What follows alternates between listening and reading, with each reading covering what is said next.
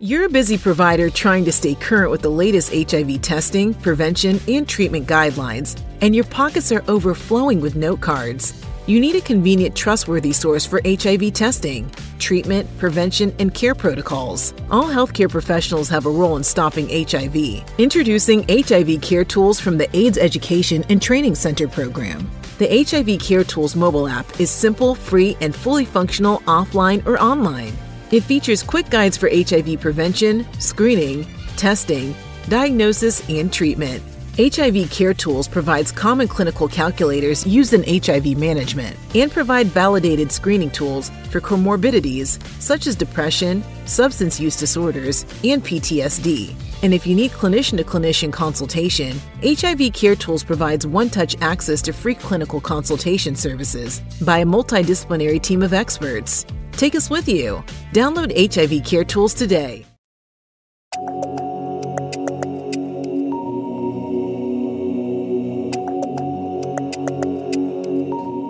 Welcome to Nika in the Know, a podcast for healthcare providers in the HIV field. I'm Mariana Breitman. Today, I'm sitting down with John Farragon to talk about the risk of contracting hepatitis C for people with HIV. Welcome again, John. Yeah, thanks, Mariana. Happy to be back.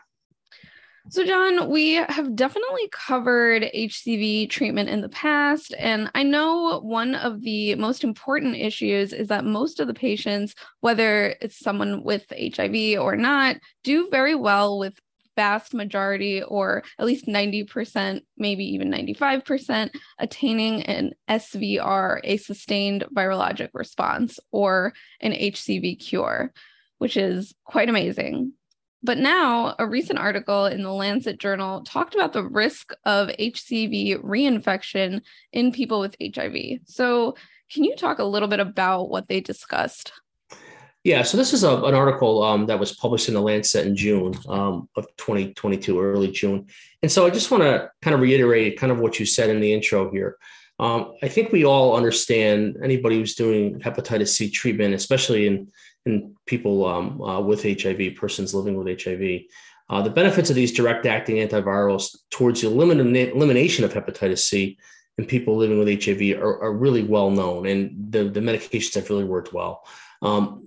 So, I mean, 90, 95%, these are incredible sustained virologic response rates that we see. And if you remember back in the day when we just had pegylated interferon plus ribavirin, those treatments are really hard to tolerate. And you'd be lucky if you get maybe 60 or 70% of people to cure. But now the numbers are really, really quite incredible with hepatitis C. But one of the real realities and one of the problems, what I think with hepatitis C, is the issue with reinfection. And this kind of negates all the benefits and all the initial success of treatment. And really, from a public health perspective, it prevents our efforts to maybe someday end hepatitis C. And I think when you look at the numbers, this is potentially a curable disease. Over time, we potentially may be able to eradicate hepatitis C. If we get the right people, the right policymakers to kind of put the effort into it to make sure this happens, it really could happen. Especially if these people go on that are cured, if they go on to share needles or engage in unprotected sex and they get reinfected, it really does kind of hamper our efforts to ultimately end hepatitis C. So for these patients, it's a little bit more complex because, we need some data to see what happens with them. And there have been reinfection data that's certainly out there, and people have discussed reinfection. But this article in particular looked at this system systematically. And what this is what we call a meta-analysis, where they actually look at multiple studies across different platforms, different databases, and also different populations, and they see, what's the reinfection rate and what are some of the factors associated with that. So that's really the important piece. So this article really looks at this systematically. It reviews the current evidence of hepatitis C reinfection risk after treatment among people living with HIV. And this also includes people who inject drugs and men who have sex with men. And I think more importantly, this article really looks to identify some of the factors and explain some of the heterogeneity in the incidence of hepatitis C reinfection. So really an important article, I think, because it's not just one article. The meta-analysis kind of looks at multiple articles and kind of pulls them together and kind of aggregates the data and says, what's actually happening. Some people now, there's some there's always some method issues with meta-analysis and concerns about how they selected the studies, et cetera. But, overall, I think it's a really well done study. And usually things that get published in the Lancet and Lancet HIV are usually of decent caliber. So how is this all done? Yeah, so basically what they did, Mariana, for this study is that they searched databases. So there's a lot of databases that you can look at for articles and for abstracts. So one of them is PubMed, Scopus is another one, Web of Science, Cochrane databases, PsycInfo. And they also looked at conference presentations through roughly the middle of January of this year, of 2022. And they looked for clinical trials and cohort studies that are providing data basically to calculate the incidence of hepatitis C reinfection following hepatitis C treatment. So really what they want to know is, in these studies, when they pull them all together, what's the incidence of reinfection in different populations and after these patients have been quote unquote cured from hepatitis C. And what did they find? Yeah, so they found they looked at 41 studies. So when they went back and looked at the criteria, and they had set criteria for how they were going to do it, they found 41 different studies. Most of these were conducted in Europe, with a total of just over 9,000 participants. So again, combining all those different studies, 9,000 people. And then what they did was they calculated the incidence ratio on average for all those studies put together. And this is the interesting piece of it, is these are some of the data. So I think we think that reinfection rates are I don't know what people think, but sometimes I don't feel like we have had a significant number of reinfections in our population here in Albany. But again, if you're in the city or you're in higher populated areas, this might be an issue. Now, notice also that this is also in Europe. So you have, there are certain countries that may actually have higher rates of reinfection overall. But what they found, 3.76, so just under 3.75 cases for every 100 person years of follow-up among people living with HIV were reinfected. So basically what that means, if you followed, 100 people for a year, you'd have about 3 to 4% of patients would get reinfected if they had HIV. So persons living with HIV, what's their rate? It's around 3 to 4% roughly overall. And here it's 3.76. Particularly if you look at MSM, it goes up to around 6%. So the reason why that is, I think, is because we often forget about the sexual transmission of hepatitis C, and that certainly does happen. And that's obviously more likely to occur in men having sex with men. It's a known risk factor for hepatitis C. And if you look at just among people who inject drugs, it's 3.29. Still a little bit lower, but again, still similar numbers. So roughly 3% for injecting drugs. Overall, 3.75. It's definitely higher, close to 6 and just over 6% for those living with or so among people who are men having sex with men. So what they also looked at too is that they looked at the incidence of reinfection following interferon-based therapy as well, and that was 4.92, just under 5 cases for 100 years of follow-up, and then for direct acting antivirals, so the oral medications that we're using now, it's 3.88. So again, a little bit higher for those who on interferon-based therapy versus those on direct acting therapy. So it actually helps us to look at that too. So I don't know if that's a significant difference, but it is a little bit lower for people who have direct acting antiviral therapy. Now, personally, if you ask me, that has nothing to do with the drugs that they're using. It probably has more to do with whatever risk factor those patients have that are in those individual studies and what their risk of hepatitis C. I think once you cure hep C, I think we know this, whether it's using interferon ribavirin back in the day or whether we're using the direct acting antivirals, the risk of reinfection, or at least of relapse is almost, is zero probably. And then the reinfection rate, is probably going to be similar. And also what they looked at, if you looked at the men having sex with men in the study, a higher proportion of those patients and those with recent hepatitis C infection were associated with an increased incidence of reinfection. So the longer the duration of follow-up after treatment was associated with a decreased incidence. So basically, the reinfection rates are more likely to occur early on in people who are men having sex with men.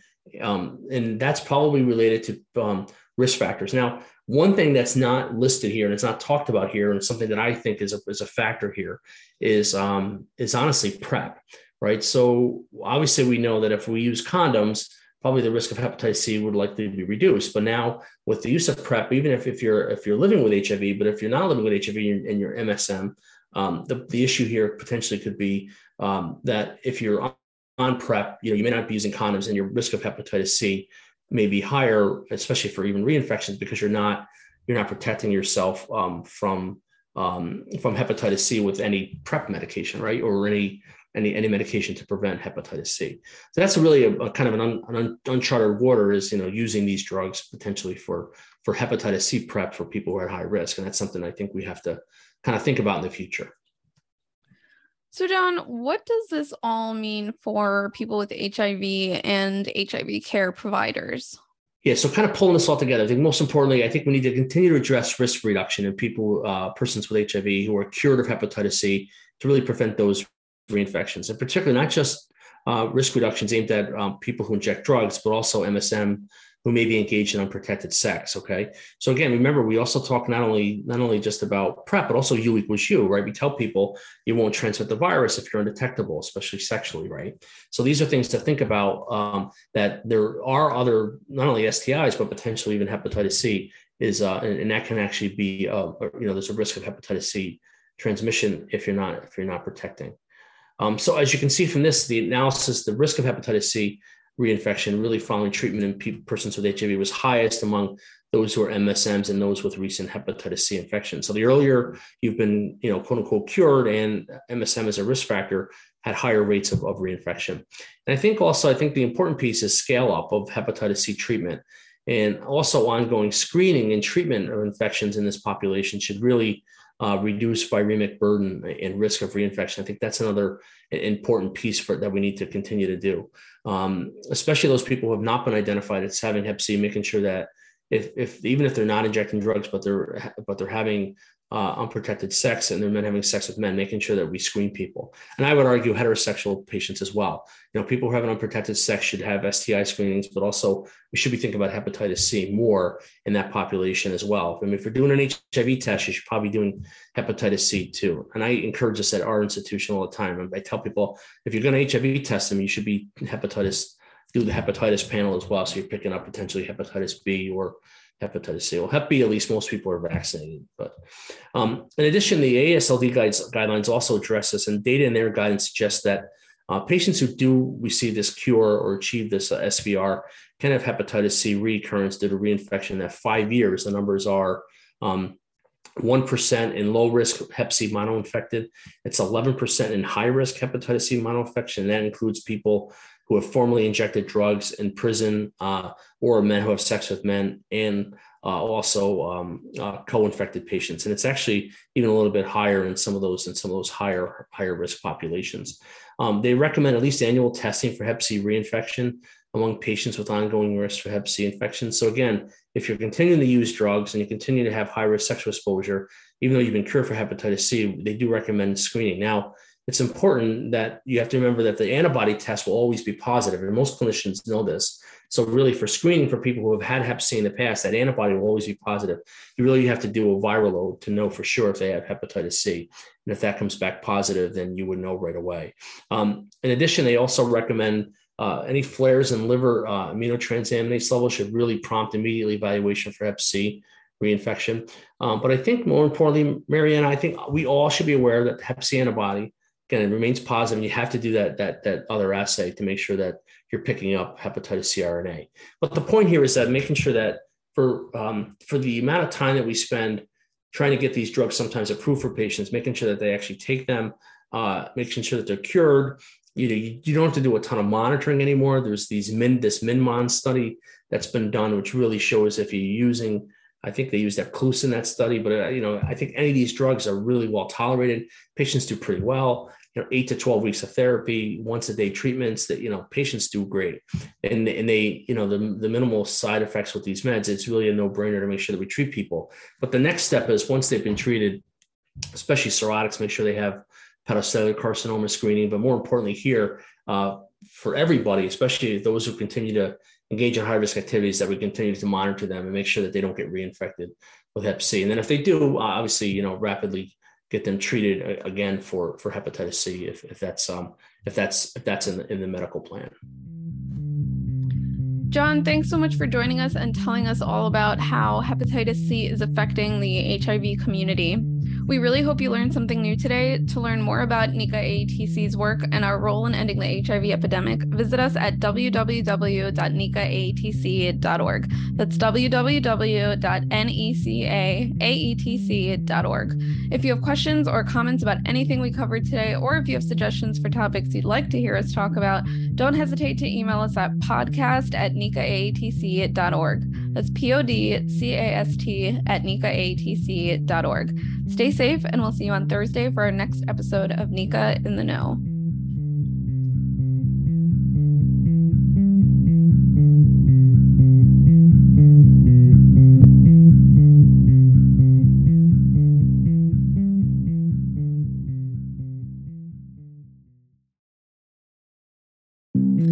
This presentation is supported by the Health Resources and Services Administration, HRSA, of the U.S. Department of Health and Human Services, HHS.